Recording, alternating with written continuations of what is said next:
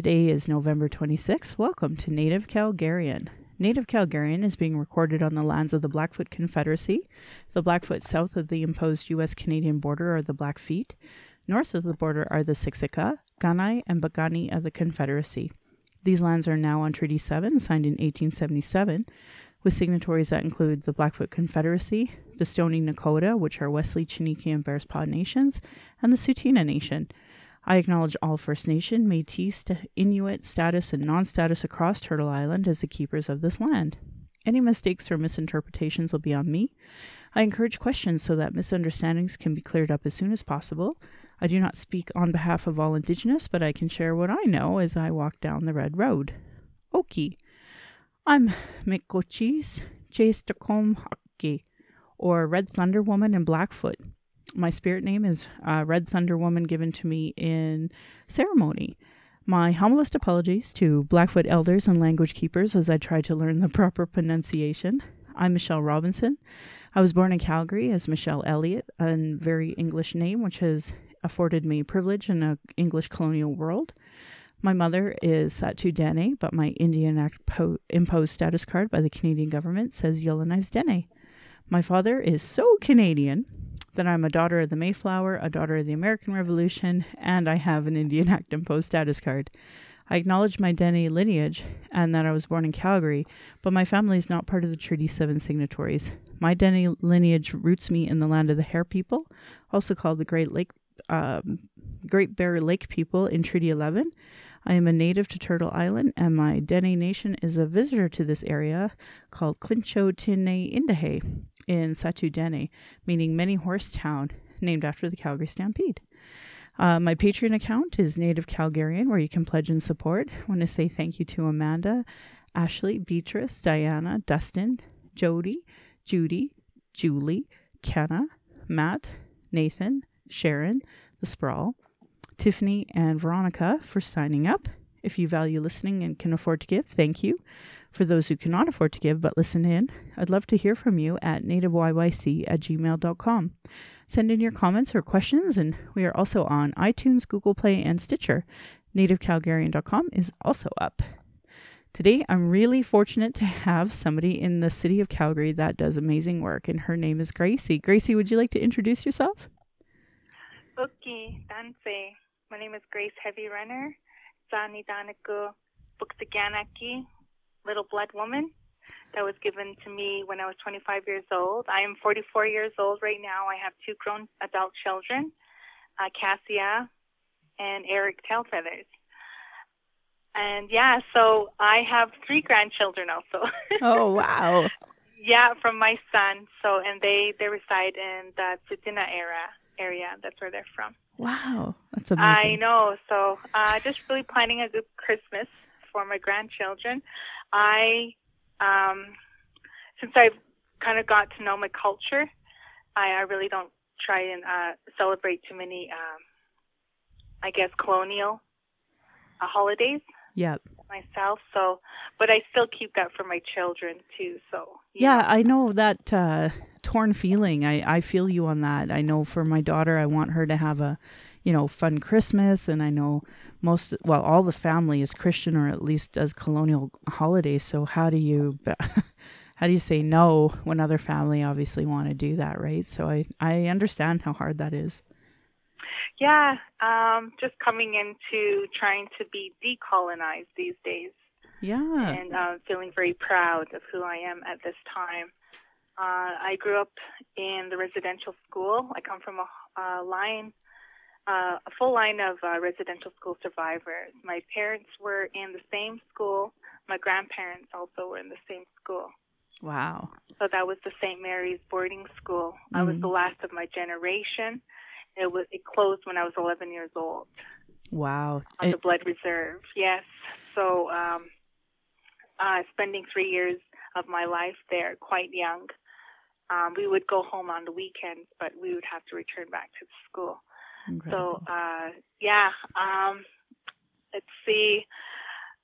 Right now, I'm in the journalism program. I'm in my third year. Oh, I know where you're in, but do you want to maybe share with our people listening in where you're studying? Yeah, I'm at the Mount Royal University. Yeah, you like that? Yes, I do. Awesome. I'm in my third year journalism, and I'm also at volunteering my my community to build a community at the CJSW 90.9 FM. Wow. So Yeah, and I've been there for 2 years already, so I'm really happy about that. I know I was lucky enough to be a couple of your, be a guest and Yes. talking about different things. And that seems like it was yesterday, but it clearly was not yesterday. Oh, I know. Well, I tackle one of my podcasts is called Indigenization Across the Nation. Oh, right on. And I that was given to me by my program director and also the director that was there at the CJSW. They're no longer there anymore, but that was Frank and Mike Todd. So, and we still keep contact.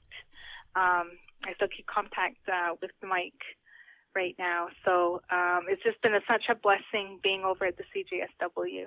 That's awesome. They've really, they're my friends, they're my teammates. Just developed kind of a family. Right on. A family setting over there, and I feel very like it's a safe space for me to go and just create my podcast or tell my ideas. So it's really something, That's and amazing. Something to be very proud of. Yeah, and that's really why I wanted to have you on the show, is because I know you're doing this great work and that you have lots to share about, podcasts that you're helping with producing or that you know of that you might want to share with us. And Indigenization Across the Nation. What a great what a great title. What are some of the other projects that you're working on for the other podcasts in the city? You know what? I have, like I said, Indigenization Across the Nation, and I do tackle Indigenous issues, specifically systemic issues that have been affecting my people for generations. Awesome. And I have my other podcast that I take a break, actually, not a break, I can say, but, it just kind of gives me a balance. So I have Treaty Nation Music. Treaty Nation. And I celebrate my Indigenous artists here in the community, either local or nationwide. So I'm very inclusive with that. So, and it's, like I said, I really needed that balance, and I feel like it's really important. I know that the issues are there. I feel like my people and many other tribes, I feel like, are at a kind of a crisis level. Yep. And that cannot be swept under the rug. Yeah. So, but you need that self-care. Yeah. You need that self-care, and you need to balance out and still remember, hey, you know what? I'm a creative person. I have many talents. Yeah. And it's not just one area that I'm covering. So I'm actually, uplifting my spirit by, getting a chance to alternate podcasts to Treaty Nation Music. The next month will be Indigenization Across the Nation. So it's very busy. I'm already booked for this year.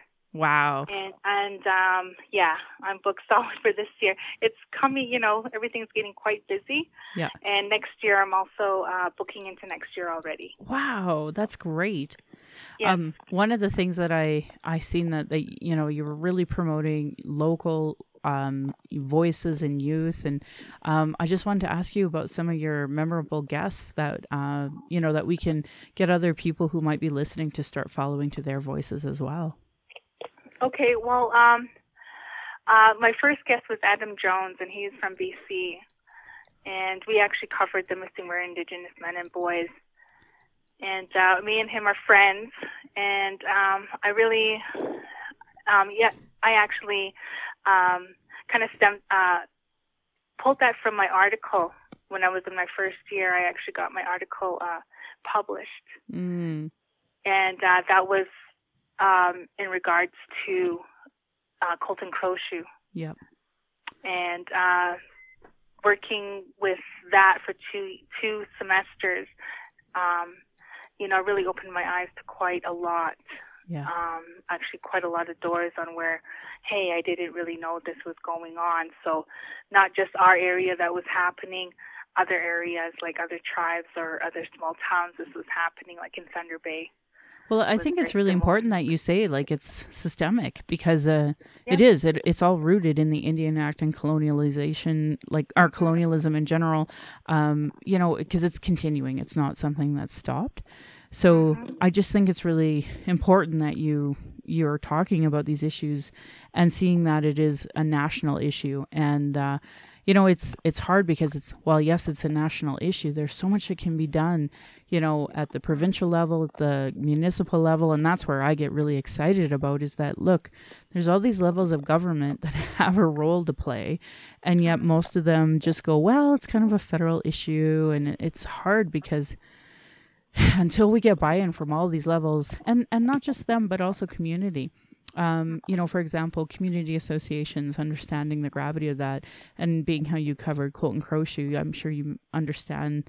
For those who were probably not understanding, Gracie and I talked about Colton Crowshoe before, and I've been heavily involved in that case only because that's literally my neighbor, literally.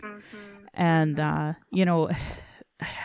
I see all of these issues with Indigenous right in my ward. I ran for city council to try to shed a light on some of these things. But, ultimately, this isn't just in our area. One of my most popular episodes that I've ever had is Seven Fallen Feathers, actually.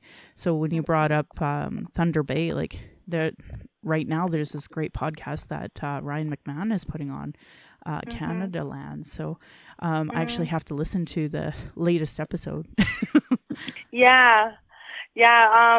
I'm really hoping I can get to actually listening to many of the Indigenous podcasts that are out there because you know what? I really feel like we need that support. Yeah. And especially going into the journalism and the broadcast journalism, we are very low in numbers. And I feel like we really definitely need to take a step up and to take over our media content, especially, like I said, Canada,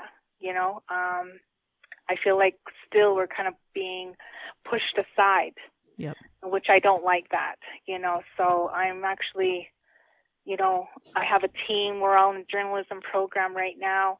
I'm also mentored. I've trained already, just going into my second year it was, so I think it's really important that we have that voice and continue to strive for it to be in a national network on where we are the mainstream media. Yeah. Oh, I love it. I love that idea. I love it. I'm so excited, actually. I feel like so much has changed since the TRC came out, and a lot of the media were like, I guess we really don't have any Indigenous voices, and now we even have like a local CBC brand new reporter, and we just have needed this so badly. Indigenous voice. Yeah, definitely. Like I'm just, I would like to see our youth and, actually just even promote, having that comfortable spot in, being a voice for our city, our country, coming in. And, so I really, my future plans are, that's what I've been working up towards. And I feel like I've really made a great network. I've made connections with National Film Board of Canada, right on, APTN, so my network is growing on where I'm collaborating with the right people that we can all collaborate together and, make this happen as a team. Yeah. And I think that's really important on where, and then that's another thing too. With indigenization across the nation, I want to give people that voice to be heard, and it's very important to keep that community because what we do lack is community. Yeah. We do lack that support, and we need to really, retrain our brains into thinking, hey, we are a community. We are good parents. We are, we're not going to be, I guess, when I take a look at it, it's just, I think about why are we having, someone hold us by the hand, on a constant level. And that's what I think I don't like. And, it's all about power and control, and I don't like that power and control. No. You know, it's just like who is above us and who can we trust as governments. Yeah. You know, even chief and council. Yeah. You know, I'm not going to really, you know, I just can't brush anything under the rug anymore, knowing that, hey, there is a true history of Canada, and we need to bring it forth. Yeah. You know, to educate and to raise self-awareness and awareness. Yeah. You know, definitely that's very important. And it took me like 2-3 days to come up with the name Indigenization Across the Nation. And, you know, all my professors, everyone at Mount Royal supported that 100%, and they still do to this day. Right on. And yeah, and so I just keep going and going, and and I really don't say no to anybody actually that really wants to be on the podcast. Mm-hmm. You know, someone that does contacts me, and I'm like, you know, okay, well, you know, you're going to come on, but we're already booking it to next year, so everybody has to kind of be patient now.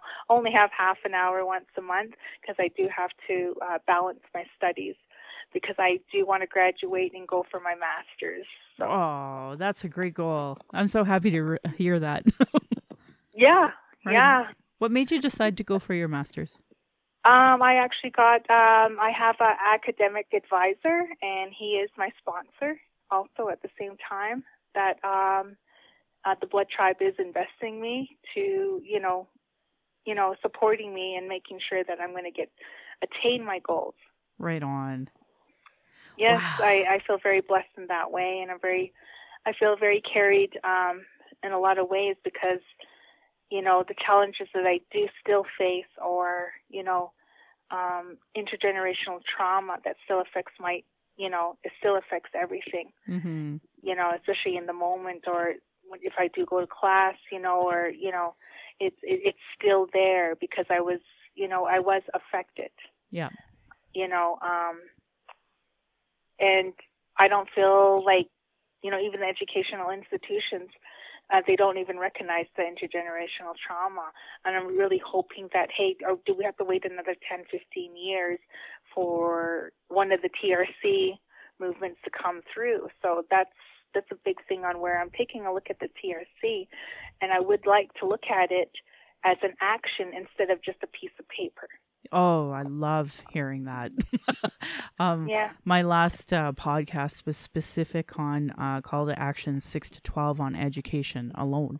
And my last book club was on that. And, you know, trying to relay to non-Indigenous their role at the community level, you know, at the provincial level, municipal level, and of course the federal. You know, we need that buy-in everywhere, and we need that understanding. And then as community people, like, you know, arguably we haven't had a moment to really heal. We haven't had a moment where there's not trauma, you know, still enforced upon us. So, you know, healing isn't something we can do quite yet, but, you know, we can try. We can manage, you know, living this world and trying to manage our healing journey along with it, alongside it, and just keep moving forward. But the whole point is that action, that component. The whole reason why they called them the 94 calls to action and not recommendations, because they didn't want them to just sit on a desk collecting dust, you know. So, yeah. Oh, well, I'm really glad you're doing all of this work and that you're, you know, talking about the systemic issues, because I think, you know, for Indigenous people, for us to understand it's what has happened to our people, and then to give us that pride of, like, we're still standing despite all of these, you know, like I'm looking at some of my books, and the Lost Harvest book from Sarah Carter, one of the hardest books I have to read through, because, you know, I can only process so much of it before I need time to heal from what I read, knowing all of the policies that have been imposed beyond Indian residential school. And with Indian residential school, we have, my family went to Sacred Heart in Fort Providence. And so we are still healing from that. And, you know, I didn't know the history of it until really, really recently. So I'm really grateful to the Truth and Reconciliation Commission. But gosh, that's just one policy, one out of so many others that have been imposed on us. So Yeah. Mhm. The conversation about resiliency, that's one of the strengths I think there is to your podcast and to the, Mhm. bigger conversation of Indigenous and their own voice is Mhm. that we are such strong people. And despite all of these awful things that have happened to us, we're still here. And not just still here, you're going for your master's. You're going forward with other mentors. Like there's so much activity. You're mentoring the youth. Like Mhm. as a grandmother, I know the reason why I'm doing the things that I do is in the hopes that things will be better for my daughter. I imagine that's just amplified as a grandmother. Mhm. Yes. Well, I totally agree. I always want to, I guess, make it a better world for them, right? Yeah. And making sure that, they're not going to be feeling uncomfortable walking around where this is their home. Yeah. This is their homeland, and sometimes, unfortunately, there is still the racism. There is the discrimination that we face. I faced it as a little girl living in a Mormon town. I had to, I went to school.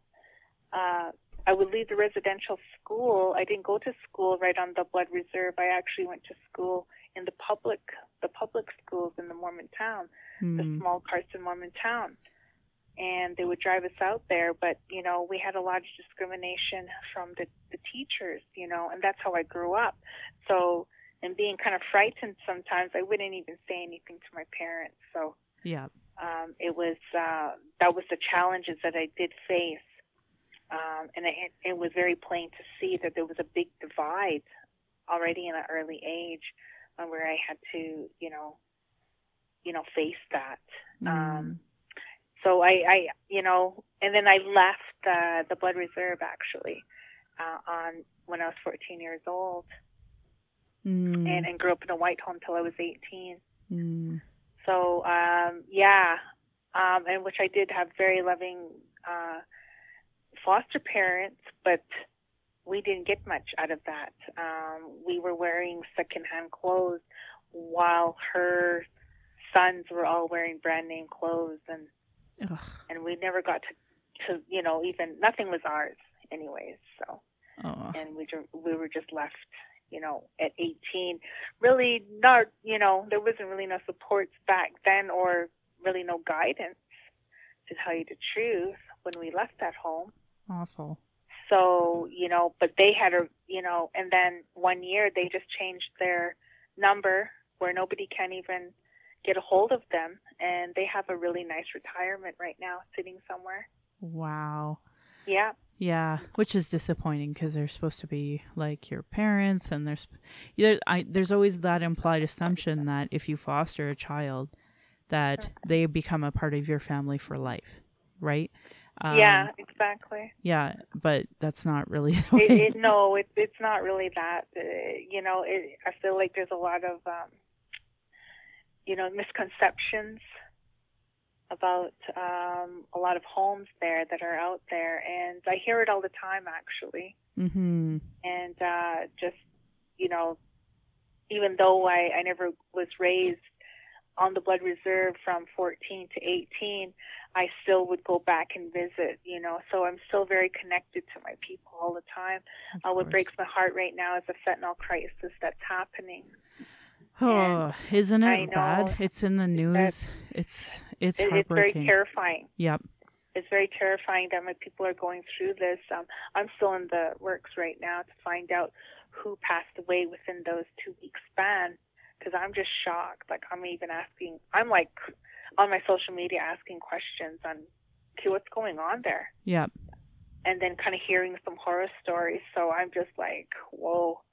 Yeah. This is really, I feel when these things happen, it's just like, okay, well, this probably has happened before. Yeah. So it's just like history repeating itself. So it's a cycle. Mm-hmm. And then what are you going to do, when you're caught in that cycle? It's just, where is the change? And where there's no positive changes at all, this thing just keeps happening and happening. I'm shaking my head at, on the leaders, on what's, you know, are there family meetings here? Are there community meetings on which, you know, the community really need to come together right now at these times? Like I said, I feel like I've seen this before, except maybe this was with alcohol in the past, or maybe, you know, when a big distribution was handed out. So these things really, they shouldn't be, you know, left on, you know, like just left unsaid, and where nobody says anything about it and just walks away and pretends like it doesn't happen. And that's what I see too along my journey. There's a lot of people that want to turn away and say, oh, well, you know, don't talk about that. Gross. You know, and then I'm like, well, why can't we? No, we can't. We have to scream about it. Like, from my point of view, like just being in the urban Calgary and seeing the amount of people that fentanyl is taking, and of course, disproportionate number of Indian residential school survivors are being taken. Obviously, because we've never dealt with the trauma, and by that I mean that we've never been given the proper tools. I mean, I would argue that, you know, if you're non-Indigenous and you're in Alberta, there's hardly any mental health supports anyway, let alone with that intersectionality of Indigenous issues and Indigenous trauma inflicted by the government.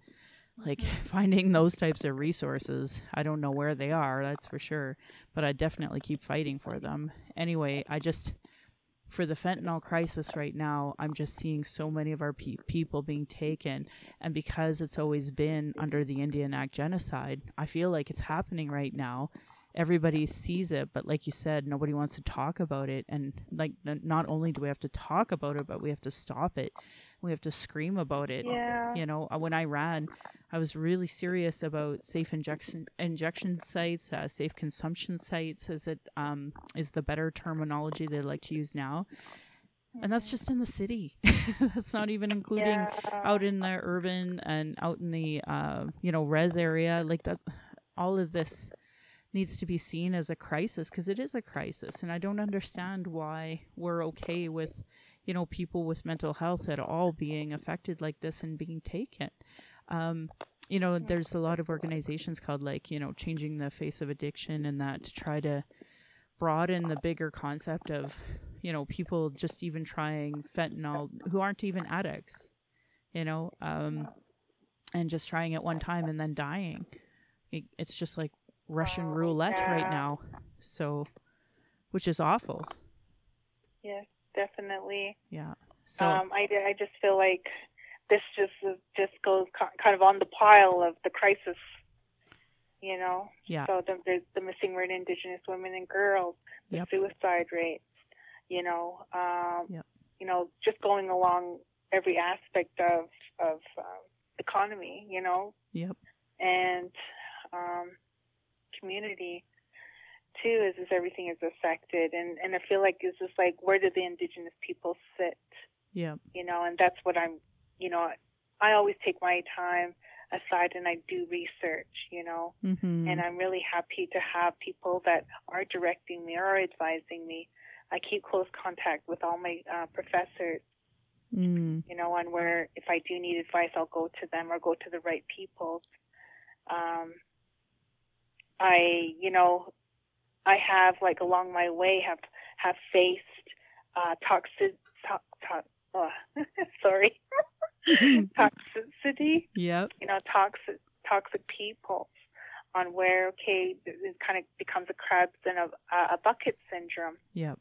And I have to pull away from that, or, you know, have to recognize, especially, you know, and I'm glad, you know, I didn't know this before, because I was very, you know, ignorant towards what was happening, especially, you know, stemming from our history, our true history, because I'm in residential school, I'm going and I'm learning the history books. There's just not anywhere did I see the residential school, not even the word in any of our history books back then. Right. You know, so in it, you know, my question is, how many Canadians do know of the true history of Canada? There's some that are totally oblivious to what has happened to the Indigenous peoples here in Canada. And I'm finding I'm finding quite alarming. Yeah. I agree. It's I am surprised that more people aren't speaking out, but I see a lot of strength and resilience in like voices like yourselves and other, grassroots women that are speaking out about these issues. And I think that a lot of chief and council end up being really like, oh, well, these people are saying this, so I guess we better start advocating for it, when they realize that all the Indigenous grandmas have the community support behind them. So yeah, I think that it's good that you're, I don't know, pushing these things, talking about these things, and especially as a journalist. I mean, you're going to be given that accreditation as a person to be doing this good work, and you're going to have people who don't support you, but sometimes it's not. That's just a small ego coming from those people. I talk a lot about systemic racism and how that, I call it internalized racism, but lateral violence, crabs in the bucket, that whole thing is a result of systemic issues. So until we deal with systemic racism, we will always have that, lateral violence or however I call it internalized racism. We'll always have that. And at the end of my podcast, I used to do it for the first 30 episodes. I did it at the start, but now I do it at the end, where I talk about internalized racism and coping tools for, if you see aggressive behavior that's anti-racist and stuff like that. So it's hard because, you just want to move forward and talk about real issues, and like the fentanyl crisis. I'd love to see article after article after article about that in the news, saying, hey, until you deal with this, this is going to be in the news every single day. But I think that there's just too much silence on it right now. The people are too afraid to talk about it. But I will say this, that the similarities between the fentanyl crisis and the AIDS crisis are like exact. Oh, wow. Yeah, because nobody wanted to talk about AIDS and HIV. Nobody. And, so it took like somebody like, Princess Diana to, hold and hug somebody who was had AIDS or had HIV in order for people to see that this was a thing and that, these are real people, and really break down that stigma. And that's what we're at right now with the opioid crisis and the addiction, and that we just have to start breaking the stigma. Yes. Well, I totally agree. And again, it takes a community, and I'm really, I'm really, like I said, I feel really blessed. One day just opening up my, email, and there was the opportunity for me to volunteer at CJSW. And you know what? I did not even know how that would look like, that being the first time working with radio. Yeah. So I go in there, and I'm volunteering, and, just an amazing experience, especially with my orientation. Oh, really? And I really kudos to all the people that are working for CJSW, because they made me feel so comfortable. Oh, they made me good. feel so welcome. Yep. Just like my professors at the Mount Royal University in the journalism program. They made me feel so welcomed, and they continue to welcome me back to their events, or to even host or be part of, events. I did the walk for Colton Crowshoe at the Mount Royal University a few years ago, and then I took part in another walk for the missing murdered Indigenous women and girls at the Mount Royal, and it was really nice to see, because I was so busy, and plus I had some challenges, so I've been healing at the same time physically. But anyways, I was so happy to see when I opened up my social media page, and the transgender, I think it was, that just happened at the Mount Royal University, which they have that annually. Yeah, it's the Transgender Day of Awareness. So yes. Yeah. For those who don't know, it's a day that internationally communities, transgender communities, come together and talk and say the names out loud of all the transgender who were murdered and killed, sometimes tortured, in the course of one single year. And it's it's horrifying, it's heartbreaking, but it needs to be done. It needs to be said, because people need to understand how marginalized our trans folk are. You know? Yes.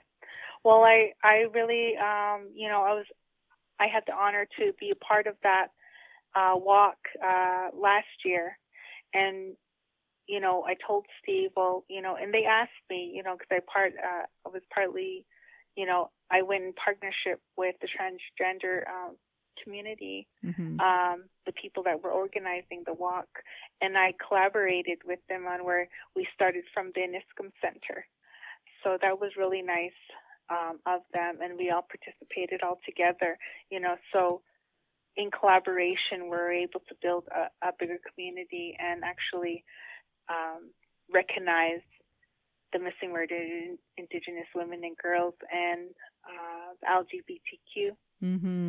You know, and you know, we had the honor song. B.B. Buckskin was there. Elena Spence sang the honor song from the MRU. You know, so you know, I really take that to heart, and I really cherish those highlights that I was able to take part of, and they're still doing that this year. So I was just really, you know, I'm thinking I wasn't there this year, but I was there in spirit, and I always am. Yep. You know, if I can't make it to an event, or if I can't be there all the time, I will definitely, you know, contact people and saying, hey, you know, I wasn't there, but, you know, would you like to, you know, come and share your story, or, you know, just anything they would like to offer on my podcast. So just always networking and making people feel comfortable that, hey, you know, they're very welcome to come on. Great. And share their voice. Oh, that's awesome. I know that there's so many topics to talk about, and I find that people don't understand how it's all rooted in colonialism as the source of these problems. But you know, I try to share a lot of information about trying to be a better ally to Indigenous people. How are you? Because you were saying you were so welcomed and felt so safe in so many ways. So, you know, it just sounds like Mount Royal is really a safer space for Indigenous people. Yes, I believe so. And I'm not going to say anything is perfect, right? We still have to address, like you said, the colonization. Right? We still have to address intergenerational trauma. And what I feel like, and I always would see at the MRU, and still to this day, that their efforts and then them taking that opportunity to raise awareness on these important issues. And it's not just coming from the professors, it's coming from the students. Isn't that great? I just find that the newer generations are just so on top of this. And I actually kind of feel bad for the older generations who aren't ready for this, because like the newer generations they're not transphobic, they're not homophobic, they have no time for sexism, they don't understand the old colonial ways. They're like, no, you had your chance. Well, yeah, I think it's just, you know, everyone is stepping up. Yep. You know, I'm always trying to encourage people that, you know, are starting to feel like, hey, well, I don't have a voice, or, you know, I should just stay quiet, or, you know, no, that's not my, you know, agenda.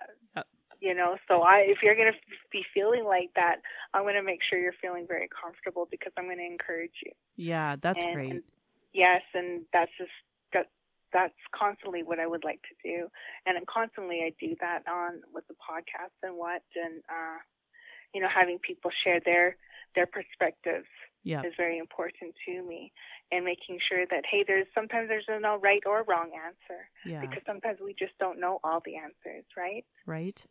Yeah. And just not understand each other. Like I met a fellow today, and you know, a white fellow who's really cares about community. We are so on the opposite ends of the spectrum when it comes to land ownership. But I know he's a good person. I know where he's trying to come from. So if he and I can, you know, just try to figure out how to work together here in the most respectful way that we can, like that's what it's supposed to be about. That's community building, and that's, you know, the better idea of what reconciliation could be is just equality in general. Obviously, I don't feel that there is equity at this time, but we can get there, at least with good people trying. Yes. Yeah. Yes. Oh, yes. And like I said, even even to this day, sometimes I'll get that very strange look, but I think I'm just actually very used to it. Yeah. But and now I don't think about the racism and the discrimination are not so I guess so powerful anymore Yep. as when I was younger. Sure. I really would say, yeah. Now it's just like, okay, I can deal with this. Yeah. But I'm not going anywhere. I'm not going to be like trying to, put myself in the corner. Nope. Or brush myself, to where I'm not going to be seen, because that's not ever going to happen again, So, nope. and yeah, and then and I can feel confident and feel like, hey, you know what? Not everybody's going to like me in this world, but I don't really care. Yep. Because I love me, I love me, and I love who, like the daily things that I'm doing and trying to do to get to, get closer to my goals. And also, actually, uplifting somebody, if it's just that one person. Yep. Yep. That's great. I could go on about mentorship. I definitely hope that we can start collaborating on bigger concepts of mentorship. The Boys and Girls Club do really good work here in the city, and there's some really great organizations trying to do that mentorship, where it really is coming from a place of empowerment to the youth, as opposed to that, the previous programs that have been available have always been some, organizations saving a group of Indigenous children, never addressing the issues, never addressing systemic problems, and never doing self-reflection on their contribution to this oppression. So I think, here we are, two Indigenous women talking about, well, I'm going to say Blackfoot and Dene, because that's who we are. We don't have to pan-Indigenize ourselves.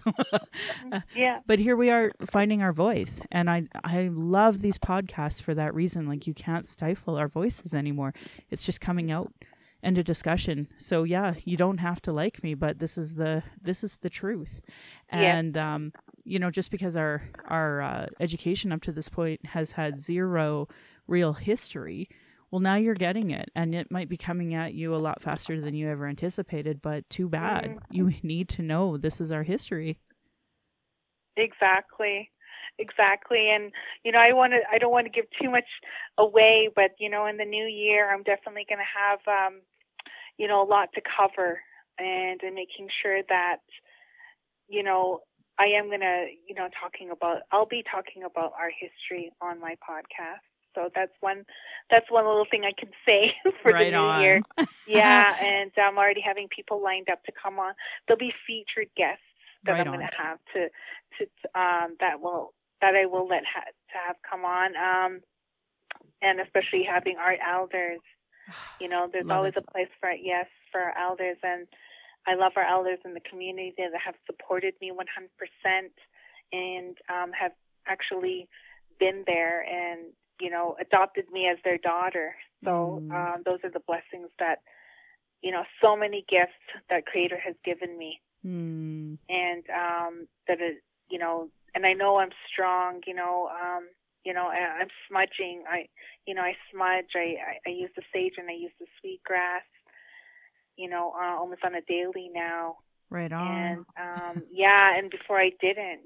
So it's just like all these gifts that I'm giving, and like I said, maybe some days are not perfect, but that they don't have to be perfect, because I'm only human too. Yeah. And I have my ups and my downs just like everybody else, but I face my problems head on right now. Yep. I try not to run away from them or or brush them under the rug. Right on. Yeah. Right on. I'm really honored. I guess we should probably wrap it up there, because here you're talking about culture and it giving you that strength and us moving forward, and anything that you want to promote on this show, you are welcome to anytime. You can either just send me a message and I'll share it, or, come on to the show and talk about it. Okay. I really feel honored that you'd come and share some of your thoughts and your podcast and your work and just who you are on my podcast today. I can't thank you enough, Gracie. Yeah, well, you know what? Lots of hugs and loves and sending positive vibes your way all the time. And thank you for the invite. And I will take that. Yeah, definitely. Because that's just it. I don't know who listens and why they listen, but I do know that I get these really sweet private messages in the morning after I release something, and I just know that it's making a difference with other people, and other people are telling me they're getting educated by just listening to us. So we've never had the floor before, and that's the best part about these podcasts. Excellent. No, that is very excellent. That's what I said. I think there's not going to be enough of us, raising that awareness, and one more to be, jumping on board. That is a bonus, and that's kudos to you. Oh, yeah. No, I'm grateful. And because I have people like you that I can chit chat with. So, Gracie, thanks again for coming on our show. Okay. And we'll talk again soon. You have a great night. You too. Take care, Gracie. Yes, you too. Bye-bye. Okay. Bye. Thanks again, Gracie, for coming. I really appreciate you being on our show. I just want to do a quick plug for Native awareness training that's open to the public, hosted by Walter McDonald White Bear. That's coming up on December 5th. Just register with him. Get that going so that you can, be good allies to Indigenous people. Indigenous have been talking about the issues, sharing our traumas in reports, just so it can be regularly disregarded. No more. Honor those words. Honor the treaties. Listen to politicians and their policies and platforms. And if they don't recognize the marginalized in their budget with Gender Equality Plus, or if they're cutting violence prevention programs and services, know your vote to that party directly negatively impacts marginalized people. Demand that they implement the Truth and Reconciliation Commission calls to action. That's why they're called calls to action. Recommendations of the Royal Commission on Aboriginal People, the multiple reports about child reform, violence prevention. Our people are experiencing extreme racism in the educational and health institutions, with multiple reports that say the same thing. Demand change from election platforms and politicians. If they don't understand colonialism and racism and sexism, they literally have no business running, because it is more cost draining for what happens to people with colonialism and with racism and with sexism. We have so many people that would love to work, but because of racism, because of sexism, people aren't getting those jobs. And again, with colonialism, we have all of these government policies that come down on Indigenous people and no support systems. So this is costing people money as opposed to just investing properly to begin with. This should be understood by all parties or local politicians, community associations, sports, everything. Violence is a daily reality. Every Indigenous generation has faced it. That's why I started this podcast, to speak freely without interruption, without tone police, without leadership shaming, without gaslighting questions, because many people don't want to hear Indigenous opinions, but sure want to tell us theirs. And usually people who don't know anything about Indigenous, don't know anything about colonialism, don't know anything about the constant surveillance of Indigenous people, our protests, our vigils, and our rights, just typical microaggressions. Then there's the Indigenous dealing with internalized racism, who become the gatekeepers that survive off the status quo. People who are really in trauma and don't have resources to get out of that. And internalized external racism is an everyday reality for Indigenous people. This is why I started a podcast, so that I could be heard. My hope is that my family will be proud in the future, discussing these present day issues in a way that they can understand down the road. So I always want to talk about cultural safety and creating safer spaces for Indigenous people, people of color, LGBTQ2+, immigrants. Just if you see somebody saying racist things, do something. Having good intentions is not enough. Take action to make change. Speak out against racism. Ask questions with more understanding. Find allies. Create a support system for yourself so that you can help advocate for culturally safer approaches. Take responsibility for your own learning. Read, reflect, ask questions. Don't always expect this learning to come from marginalized people. Take time for self-reflection. If you are really upset that somebody said, no, that's not the case, and you're certain that they are wrong, it's time for self-reflection. Beware of your assumptions, your biases, question everything you've learned about Indigenous people, and take steps to actively disrupt those stereotypes. Commit to lifelong learning. Be prepared to be uncomfortable. If you're not uncomfortable, you're not learning. Understanding colonialism and the legacy of racism is an ongoing and difficult task, and I want to say thank you to heretohelp.bc.ca. What is Indigenous cultural safety and why I should care about it as a resource. It's on Google.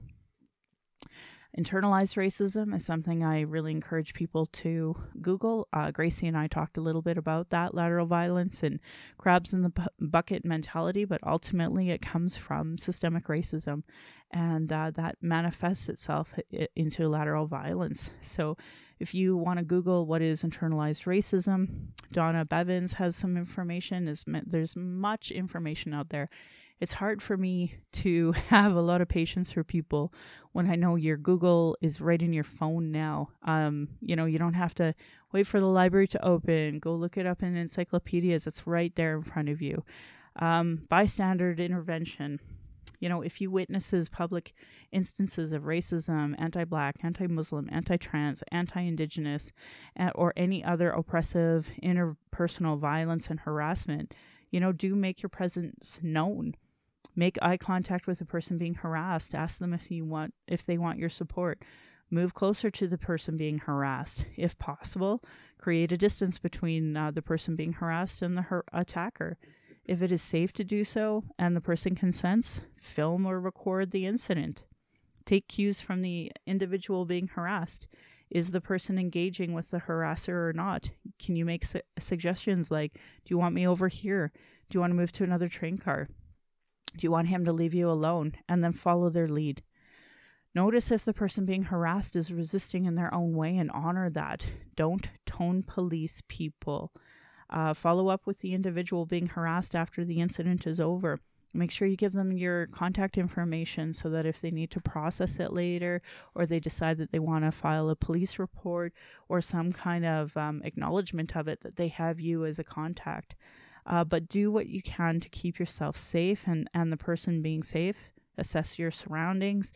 Are there other people that you can pull in for support? Working as a team is a good idea. And can you just move to a safer space?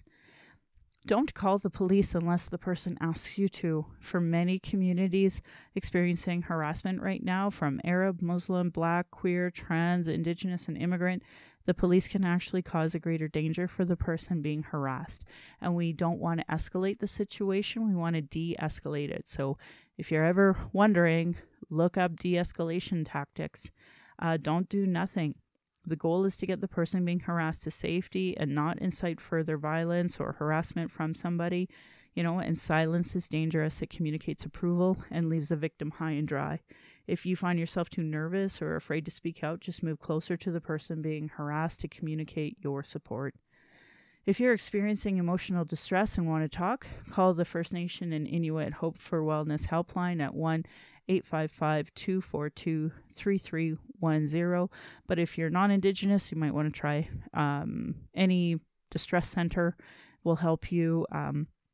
Lots of toll-free numbers across the nation. So I want to say thank you to my ancestors, my granny, my mom, what strength looks like. Actually, I'm just going to back up. Today's my granny's 85th anniversary or birthday. So happy birthday, Granny. My cousin said that my granny makes the best bannock ever. And it was the only time that those fighting words were said that I was like, yep, I can agree with that because you're my cousin and we're talking about the same granny. I want to thank my dad for teaching me to be blunt and strong. My stepmom for showing me what a proud culture is through her Austrian family and her roots, teaching me how to be a proud Calgarian. It's through her. I'm a second generation proud Calgarian. I thank my husband Darcy for producing and editing this show, on top of being my husband, my childhood friend, father of our child, and support down my journey of the Red Road. He's witnessed decades of racism and sexism, and our child, who are blessed to learn from daily. We are honored that you chose us. You give me daily accountability to be a stronger, better person.